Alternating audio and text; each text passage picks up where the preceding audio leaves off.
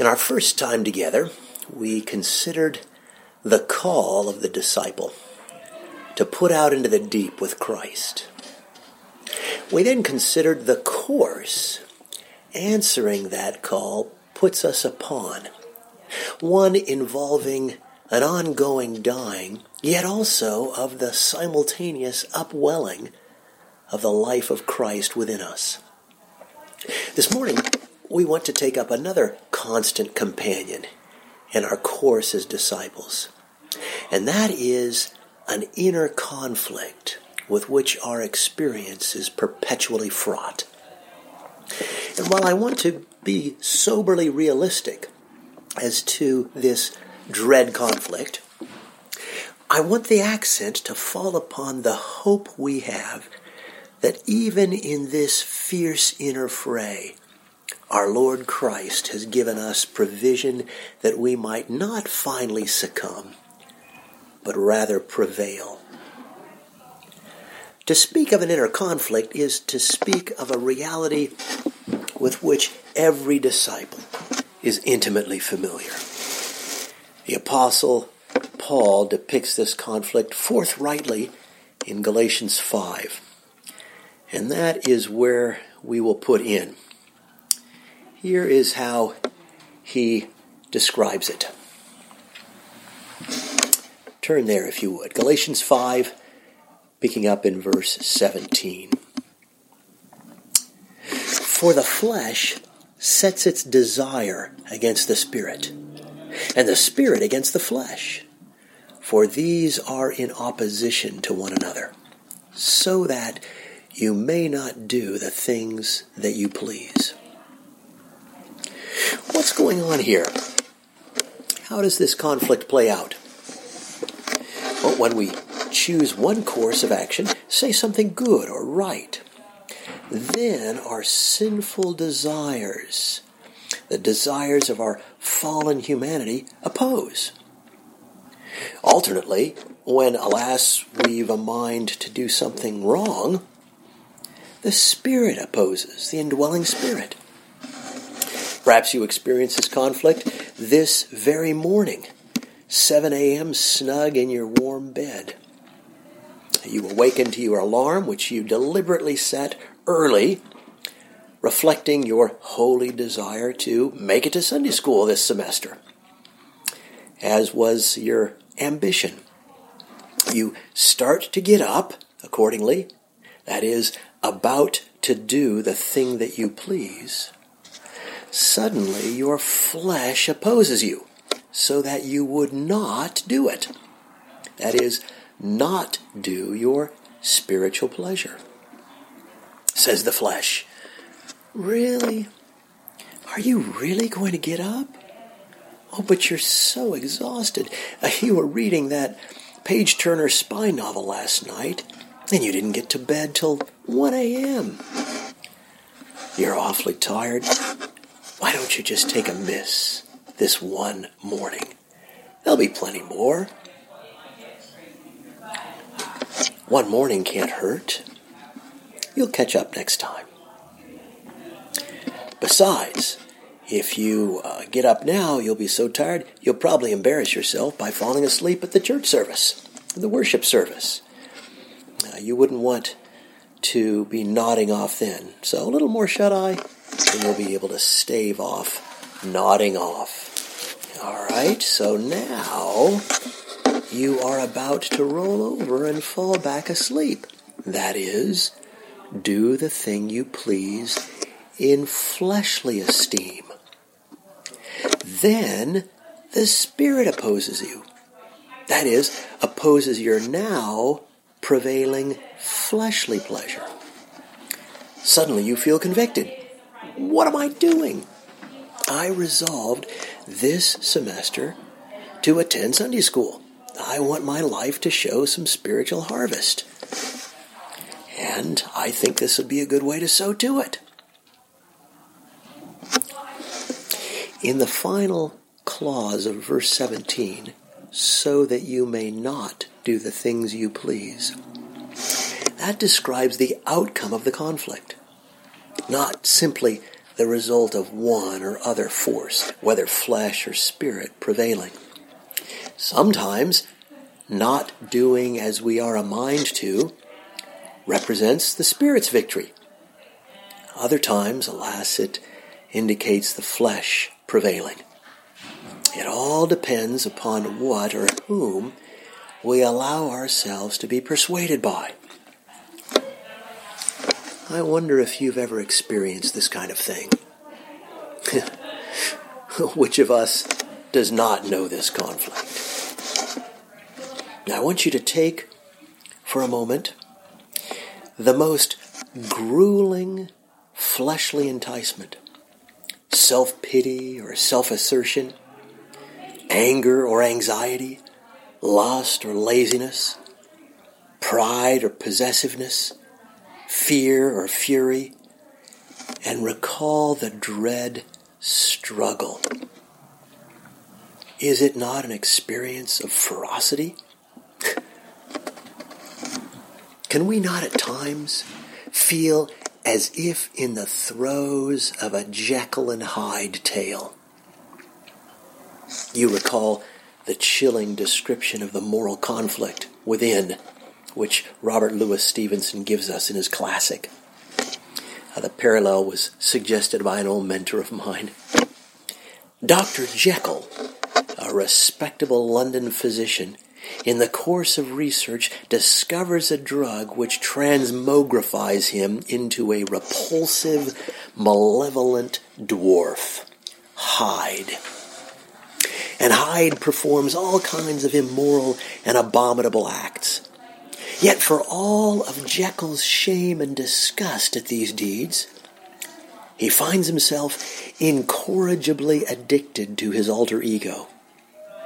And the more often he yields to the drug, the more difficult to regain his virtuous identity afterwards. Eventually, the evil side of his personality so dominates that he becomes permanently wedded to the character of Hyde, finally destroying himself after many a heinous crime. A dramatic and dreadful inner conflict. Interestingly, judging from some of the author's correspondence, it is not unlikely that Stevenson intended his story as an allegorical commentary on this very verse of Paul.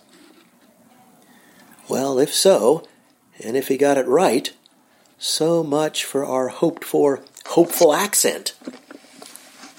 Will Hyde, in the end, destroy Jekyll?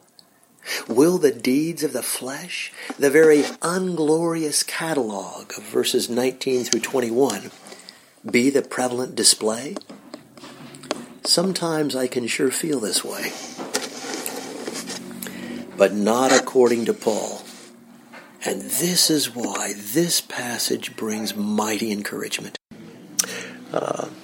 So for all of Paul's sympathy with the power and inveteracy of the flesh, all of the sinful desires of our fallen humanity, the apostle in this passage is notwithstanding optimistic. Notice that it opens with a reassuring promise. Surely one of the most wonderful promises of the whole Bible. Do you see it there, verse 16?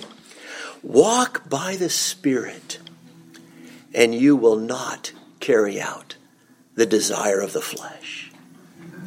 If you have the NIV, it dissolves this promise by making it a second imperative. In other words, a command. But that's not the way to translate it. It's a promise. It's a promise. You see, it is for us, as disciples of Jesus, no longer a conflict of Jekyll versus Hyde. That was the old war before we were believers. And that was a losing battle. But now it is Jekyll plus the Holy Spirit versus Hyde. And with the Spirit, the balance of power in the inner war has been decisively altered. And this battle we can win, and we shall win. But how? That's what we need to know.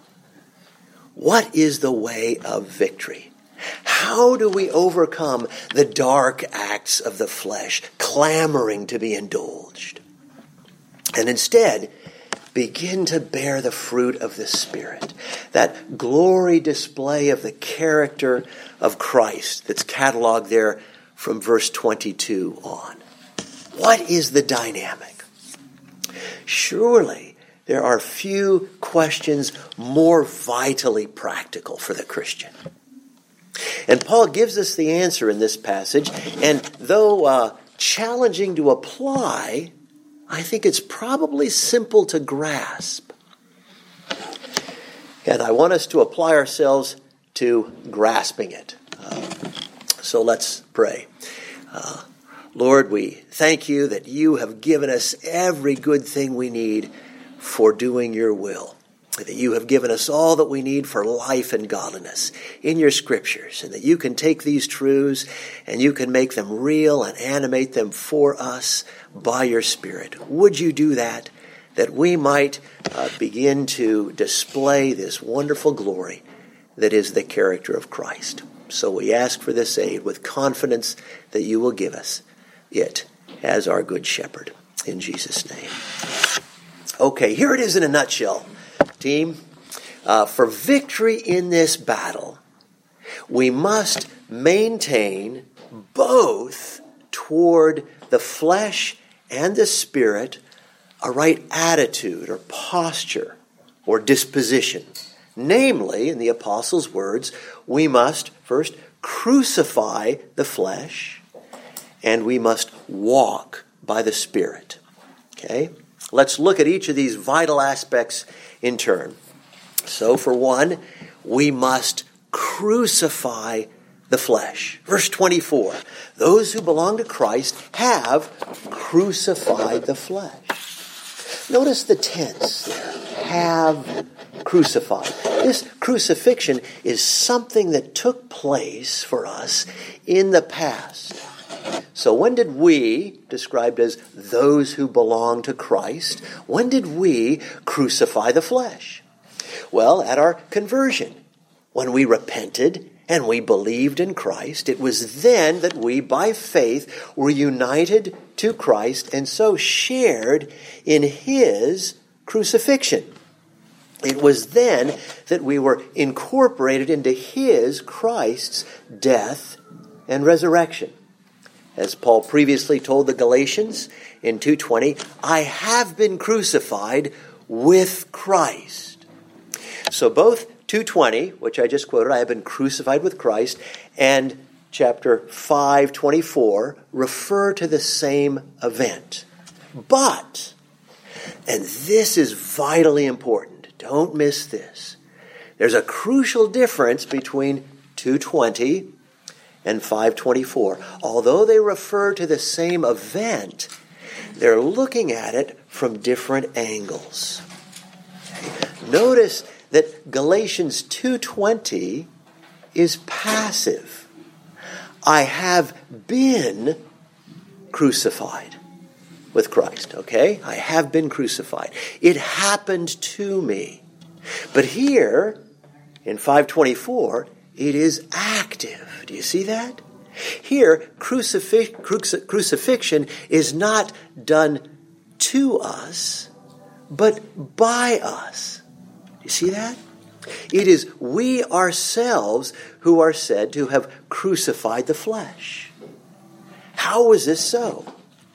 Well, when we came to Christ, we repented. We put to death everything that we knew to be wrong. We radically renounced fellowship with sin.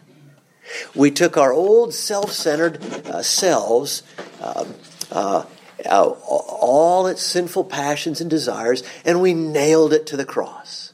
Okay, that's what we did. Probably our promise at our baptism gave verbal expression to this turning from a life of following sin to a life of following Christ. Okay. And now, in describing the Christian's relation to her flesh as that of crucifixion, Paul is borrowing Jesus' metaphor. It was he that originated this metaphor. You recall, he says in Mark 8:34, if anyone would follow me, they must deny themselves and take up their cross. Okay, crucifixion. And the cross was the Lord's figure of self-denial, a crucifying of self. Now, when anyone was seen taking up a cross, there was no question as to what was happening. That was very clear. Execution. That was the point of it. And Paul is making the same point here. Taking up the cross means that we need to make sure that an execution takes place. And that is the Christian's posture toward the flesh, their flesh. Crucifixion. Okay, now, these days, I hope I may safely say that we haven't witnessed a live crucifixion. Not so for those in Jesus' and Paul's day. People would have seen crucifixion. Hence, for them, the grisly power of this metaphor. I mean, what did it communicate? Let me draw this out. And the late John Stott is very helpful in his commentary on this stuff, too. So, for one, crucifixion was pitiless. Pitiless. It was not a pleasant form of execution for the nice and the refined. It was reserved for the worst of criminals. If you were a Roman citizen, couldn't do this. No, this is too terrible. Okay? And that's how our flesh is to be treated. We are to show it no courtesy or deference. It is so flagitious that it deserves no better fate than to be crucified. Okay, also significant to the metaphor, crucifixion was painful. And so also will be our rejection of our flesh. Who does not know the acute pain, even anguish of the inner conflict when the fleeting pleasures of sin are renounced?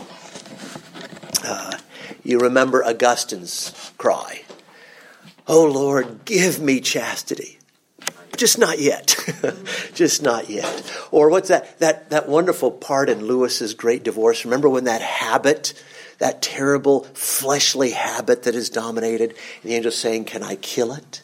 And that habit sitting on the shoulder, "Oh, you can't kill me, don't, no. Oh, think of what it'll be to be without me. No, I comfort you. Oh, I bring you such pleasure. Don't kill me." Can I kill it? Oh, no, you can't. I mean, the anguish is terrible. That's what it's like. That's what it's like. It's painful to crucify these things. And also, part of the metaphor as well, crucifixion was decisive. No one who saw someone nailed to a cross queried, I wonder what the outcome of this will be. No. Although death by crucifixion was a lingering death, it was a certain death. Everyone knew criminals nailed to a cross did not survive. They were left there to die. And so it is and must be with our flesh. Now, it is true that the crucifying of our flesh produces death not suddenly, typically, rather gradually. In fact, we never succeed in completely killing it off in this life. But we fixed it to the cross, and we are determined to keep it there until it expires. It's interesting that soldiers were placed on the scene of the execution to guard the victim. And their job was to prevent anyone rushing up and taking them down from the cross. So, at least until the felon was completely dead. And so it is with Christians. We have put, when we came to Christ, we have put our flesh on the cross. We crucified it at our conversion. This was a decisive action in the past. But that decisive action in the past involves the ongoing duty of keeping the flesh on the cross. We need to leave it there to die. And it will be a lingering death, lifelong. Now this requires of us a daily, moment by moment, continuous attitude toward our flesh of ruthless and uncompromising rejection. As Jesus said, take up your cross daily. Daily, that is each and every day. No half holidays or long weekends for the flesh. We can't do it. No. However painful to experience, we must show our flesh no pity. However much it pleads, screams, petitions, no mercy. This must be our policy. Daily draconianism. Okay? And this daily reassertion of our crucifixion, decisively begun at conversion, is absolutely vital in this terrible contest. We cannot, having once nailed our flesh to the cross, wistfully return to the scene of execution and there begin to fondle and caress the flesh and long for its release, or maybe even try to take it down from the cross just for a little bit. So how does all this play out practically? Okay? When some jealous or proud or malicious or lustful thought or suggestion invades our minds, we must banish it at once, instantly exile it. Give it not a moment's refuge. We cannot be an abettor to a condemned criminal. And it's fatal to parley, to begin to examine it and consider whether or not we might give in. No. I mean, imagine Joseph responding to Potiphar's wife's proposition. Well, run that by me again. What particularly did you have in mind? Yeah, good luck, buddy. No. We have declared war on the flesh. We cannot resume negotiations. The issue is settled and cannot be reopened. We have crucified the flesh, and we are never going to draw the nails. So this is the posture that we must maintain unflaggingly, indefatigably, incorrigibly toward our flesh, if we are to experience victory in this crucial campaign. If we are ever to see glory begin to dawn and show its radiant beauty in our lives, the likes of that wonderful catalog of fruit that we see there. But there is an indispensable second prong to this strategy, namely the attitude or posture that we must maintain in relation to the indwelling Holy Spirit. Okay? So we must walk by the Spirit. And we saw that this was pivotal to that promise there in verse 16. Walk by the Spirit, and you will not carry out the desire of the flesh. And the phrase occurs again in verse 25 there. If we live by the Spirit, let us also walk by the Spirit. Okay, here the Spirit is first described as the source and sustaining power of the believer's life. We live by the Spirit, then as the regulative principle of the believer's life. Walk by the Spirit. So the exhortation here is this: since, and that probably better renders the if, for the condition is assumed to be true, since the Spirit is the source of our life, let the Spirit also direct the course of our life. So how does this play out? Well, it plays out in terms of a posture that we adopt in relation to the Holy Spirit. And the requisite posture is described in this passage in two ways. First, it is to be led by the Spirit, verse 18, led by the Spirit. Second, it is to walk by the Spirit. Verses 16 and 18. 16 and 25. Yeah, 16 and 25. In each of these expressions in the Greek, Spirit is positioned first in word order for emphasis, implying that the Spirit is the key to this process. Okay? And the verbs are both continuous, okay, implying the need for this to be happening on an ongoing basis, not just episodic, has to be ongoing. Okay? And so much those phrases have in common. But there is a critical distinction between being led by the Spirit and walking by the Spirit. Notice that the former is passive and the latter is active. Okay? In other words, it is the Spirit who does the leading, but we who do the walking. Okay? So first then, we are led by the Spirit. That is, the Spirit here takes the initiative. He forms within us, the indwelling Spirit forms within us holy and heavenly desires, and He puts gentle pressure on us to yield to His direction.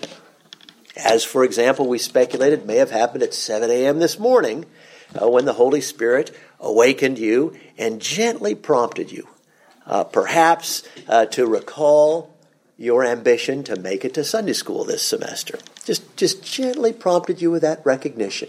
Okay? Then perhaps reminded you gently that you desire a spiritual harvest in your life. And this is going to be a good way that you might sow to that. So you yielded to His promptings and you got up. And here you are. Well done. Well done. Here you are. Okay. Well, maybe it's growing up in Vienna, but I tend to think of this process like a waltz. And I wish my sister were here. She could really demonstrate. She's a master waltz instructor. Well, she's actually a missionary, but she does a little waltzing on the side. But in that, it's just, you get it. It's probably with a lot of old-fashioned dances, at least, you're just following the gentle lead of the partner. And this kind of describes the passive aspect of our relation to the Spirit, yielding to the Spirit's lead. Just gently taking us along, and we just respond to the lead of the Spirit. So that's that side. But in relation to the Holy Spirit, it's not, our relation to the Spirit is not entirely passive, and it would be a grave mistake to think so. Okay, we are not simply led by the Spirit, we also walk by the Spirit. And this is the active side. And it's interesting to note, and I think suggestive, that the Greek words translated alike walk, so in the English 16 and 25, just walk, same word, but in Greek they're different words. The verb in verse 16 is the ordinary word for walking, but in verse 25, the verb translated walk isn't the ordinary. It's not the ordinary word, but rather one that suggests marching or walking in rank, marching in rank, or walking in line with. It's a different one. It's a word that's used in Romans 4:12 and translated follow in the steps of the faith of your father Abraham. It occurs again in Galatians 6:16, where it's rendered, walk by this rule. And the notion is deliberately walking the path that's marked out by the Spirit. Okay? In the Spirit's steps. Here, because I picked on the NIV before, here the NIV very felicitously puts it, in step with the Spirit. That's good. That's good. I regularly take the girls out hiking, my daughters, and they have become equal to some pretty astonishingly tough terrain now. Very proud of them. But when they were young, occasionally we would encounter a particularly tricky bit of trail. and some sort of soggy slough or a carking quagmire or who knows what. And here I would tell Vienna, then Geneva, and Bell, okay, watch where Dad puts his feet, and you step just where Dad steps. And then I would show them how to pick their way through the little challenging bit, and they would do that. And that's the idea here. Or if you want the ballroom metaphor again, think of a dance school this time, not the waltz, but the dance school where don't they stencil out the steps that you're supposed to take, 1, 2, 3, 4, and you place your feet in those steps, and that's how you learn these moves. And that's what this is. So the Holy Spirit is not simply the partner to prompt the dance in our first metaphor, to whom we passively yield, that's one side, but he is also the instructor to indicate the steps in which we deliberately walk, kind of in the Spirit's choreography. Hey, that's what we're doing there. So just as we actively, consciously, and deliberately repudiate the flesh, we reject to follow the path suggested by the flesh. Likewise, it's equally vital actively to ply the Spirit's path and deliberately turn ourselves toward the things of the Spirit. This is what Scripture means when it tells us to set our minds on the things of the Spirit, Romans 8. Seek the things that are above. Set our minds on things above in Colossians 3. Or let your mind dwell on these things, Philippians 4, and so forth. Hey, this sort of active resolve, this posture will be reflected in our whole way of life. Okay? What we do with our leisure time, those precious discretionary hours that we have, the books that we read, the friendships that we cultivate. Will these choices play out to grieve or quench the Spirit? Or will they sow to the Spirit? And especially significant here is what an older generation of Christians called the diligent use of the means of grace. In other words, availing ourselves very prodigally of those means that God has particularly established and appointed for our growth in grace. He's given us some really good fat paths to grow in grace, such as maybe the disciplined practice of prayer, meditation, hiding God's Word in our heart, attending upon the ministry of the Word, corporate worship, remembering Christ's death in the cup, and so forth. These things. So we ought not to simply wait to be prompted by the impulse of the Spirit. That's the passive side. Okay, if the Spirit does prompt us, yield. But we don't just wait for the promptings of the Spirit. We need to be forming holy resolves and resolutions on the basis of what the Spirit has clearly mapped out in His Word. Okay? I think of the young Jonathan Edwards during his college days. He formulated some resolutions that would guide his paths while he was in college. Here are a few of the ones that he formulated as a college student. Here was number 28. Resolved to study the Scriptures so steadily, constantly, and frequently as that I may find and plainly perceive myself to grow in the knowledge of the same. Number 30. Resolved to strive to my utmost every week to be brought higher in religion and to a higher exercise of grace than I was the week before. Wow! He wants to be so diligent about his growth that you can actually tell the difference from week to week. Yeah, I'm growing. 43. Resolved. Never henceforward, till I die, to act as if I were in any way my own, but entirely and altogether Christ's. Well, these are three of, I think it's 70 that we find in his diaries. Well, this is just an example of the active walking in the way of the Spirit.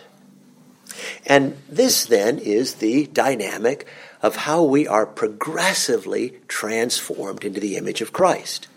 We must actively crucify our flesh and actively walk in the steps of the Spirit, along with passively yielding to the Spirit's promptings.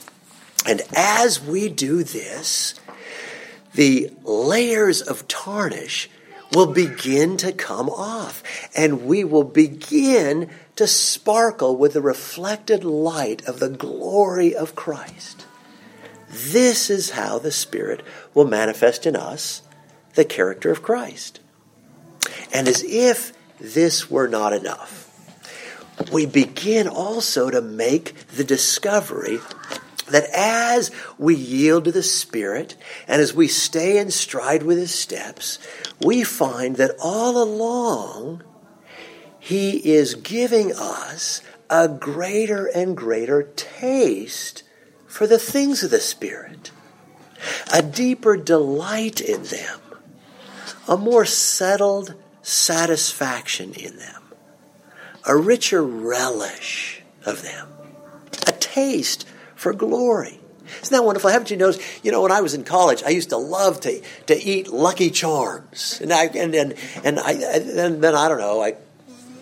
After college, I couldn't afford to get them, and then I got married, and that was the best thing that happened to me after Christ. And then I started eating Alpen and this good stuff. And one day I was at a conference, and they had a little box of Lucky Charms, and nostalgia, and I went back and I tried to eat that. It was like burning my tongue. It was so sweet. I thought, whoa, my tastes have changed. They change. You eat good food, and your tastes actually get bent toward the better quality. That's the way it is in the spiritual life. Our tastes actually change. The Spirit gives us changed taste. It's wonderful. And correspondingly, those old dainties of the flesh after which our hungry hearts had so hankered, well, they just don't seem to have the same appeal that they once did. Yeah, it's like the Lucky Charms stuff. And they just fall away and are not even missed. You see that the dynamic of glory, to return for a moment to Jekyll and Hyde, is not Jekyll kind of precariously holding out, kind of white-knuckled and squinting over the strain, just managing to keep Hyde on a tight leash, or imprisoned in the straitjacket of strictures. No, and without denying the blood, sweat, and tears side of discipleship. That's part of the dynamic, but the dynamic also involves being caught up in a swell, kind of an incoming tide of joy, a Spirit-generated swell of profounder delights and desires. Delights in and desires for the things of Christ and His kingdom to which He calls us. You remember in Homer's Odyssey, when Odysseus' ship passed the island of the Sirens. Remember those fabled creatures, kind of half woman and half bird, that would beguile passing sailors by their entrancing singing, luring them to shipwreck on the rocks. Remember that? Well, Odysseus, to escape the seduction, he stuffed his sailors' ears with wax, but he wanted to hear them. So he lashed himself to the mast and forbade his men to loose him no matter what he might do or plead. Okay? Lash himself to the mast. Well, there's one technique. All right? Lash yourself to the mast. Okay? But remember, when the Argonauts traced the same route, Orpheus employed a different strategy. Remember, Orpheus took out his harp And he played music of such surpassing sweetness that the sailors paid no heed to the siren's song. And so it is with the Spirit. He fosters in us a greater delight in holiness than in the flesh's touted fare. So we may walk through the streets of Vanity Fair like Christian and faithful, and not be enticed by its wares, for ours is a better portion. And we not only know it to be so, we got good theology here, we know it to be so. No, we experience it as the better portion. Even the best charms of this world cannot match the sweetness of fellowship with the Savior that His Spirit works in our hearts. I don't know if you guys have seen this thing. I read for it occasionally. It's a Spurgeon morning and evening. Wonderful. Here's a little bit from him. Nothing gives the believer so much joy as fellowship with Christ. He has enjoyment as others have in the common mercies of life. He can be glad both in God's gifts and God's works, but in all these separately, yea, and in all of them added together, he doth not find such substantial delight as in the matchless person of his Lord Jesus. He has wine which no vineyard on earth ever yielded. He has bread which all the cornfields of Egypt could never bring forth. Where can such sweetness be found as we have tasted in communion with our beloved? In our esteem, the joys of earth are little better than husks for swine compared with Jesus, the heavenly manna. We would rather have one mouthful of Christ's love and a sip of His fellowship than a whole world full of carnal delights. What is the chaff to the wheat? What is the sparkling paste to the true diamond? What is a dream to the glorious reality? What is time's mirth in its best trim compared to our Lord Jesus Christ? Friends and fellow wayfarers and warfarers, do not grow weary in well-doing or faint in the fray for its ferocity. Keep crucifying the flesh. Keep yielding to the Spirit's prompting and walk deliberately in His steps. And the indwelling Spirit will make your communion with Christ so sweet it will more than compensate for the wending, weary way that marks our path to glory. Those who take up the cross and carry it soon make the discovery that the cross is carrying them. Well, let me stop there and open it up. I think we have a little bit of time for any questions or comments.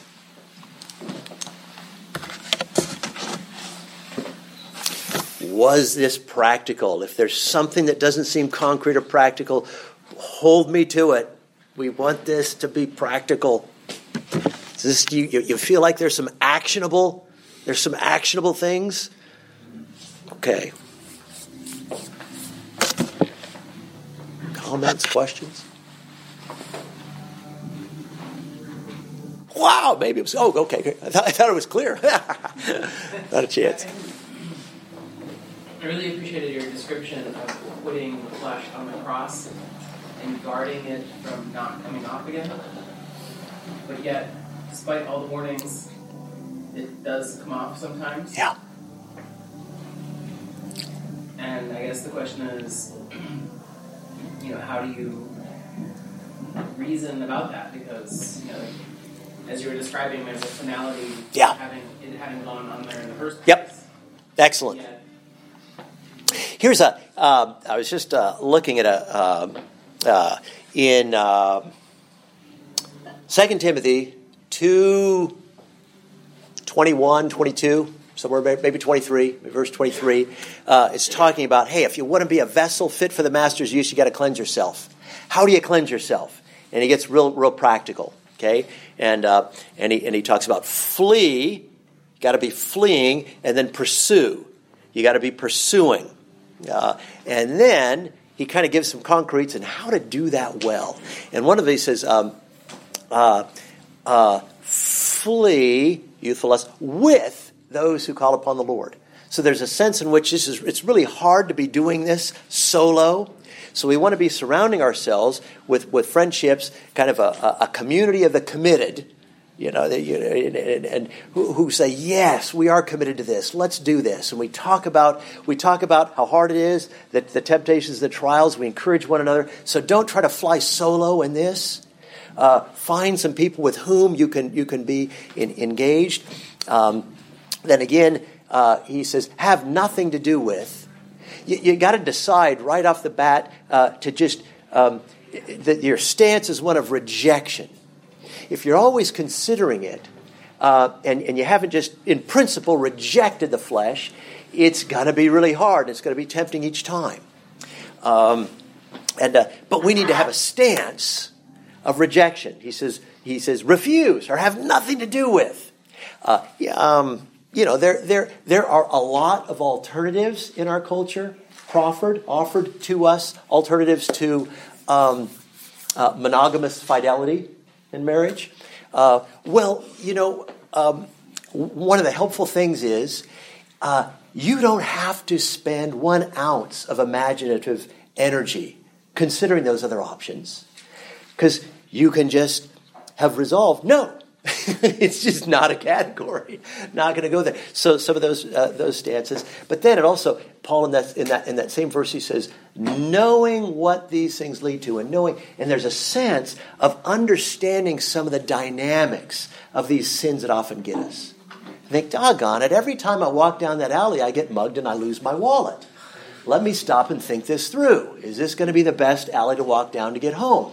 And we begin to see, you begin to ask, how does the devil bait the hook? What is it that I desire? What are some maybe idolatries beneath these desires? Because sometimes when we fight sin, we're just kind of weed whacking on the top, and we don't go down to the roots of some of these things. So, when he says, knowing that these things lead to, and knowing that, he's talking about getting an understanding of, as Paul writes to Ephesians, you are not ignorant of Satan's devices. In other words, don't be ignorant of how Satan keeps taking you out. C.S. Lewis has this book called Screw Tape Letters, where it's kind of these demon tempters are trying to get you. So sit down and think, okay, let me do a screw tape letter. How is Satan going to try to mug me and take my lunch? So those are some practical, concrete ways to do this. And then let's keep talking about this together with each other. Hey, how are you finding? Where are you stumbling and falling? And what are you finding to fortify you? What can buttress your best resolves? And then just to try to do this together. So there are a couple thoughts. Yeah. Anything else? Maybe a chance for one more? I just wanted to say that I like the way you illustrated putting it on the cross.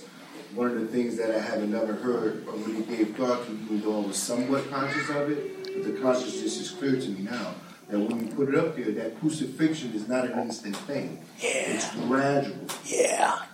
And what the gentleman was just referring to, you're seeing this thing still alive, and as you stated earlier, it's calling out like, free me, set me free. Yeah, right.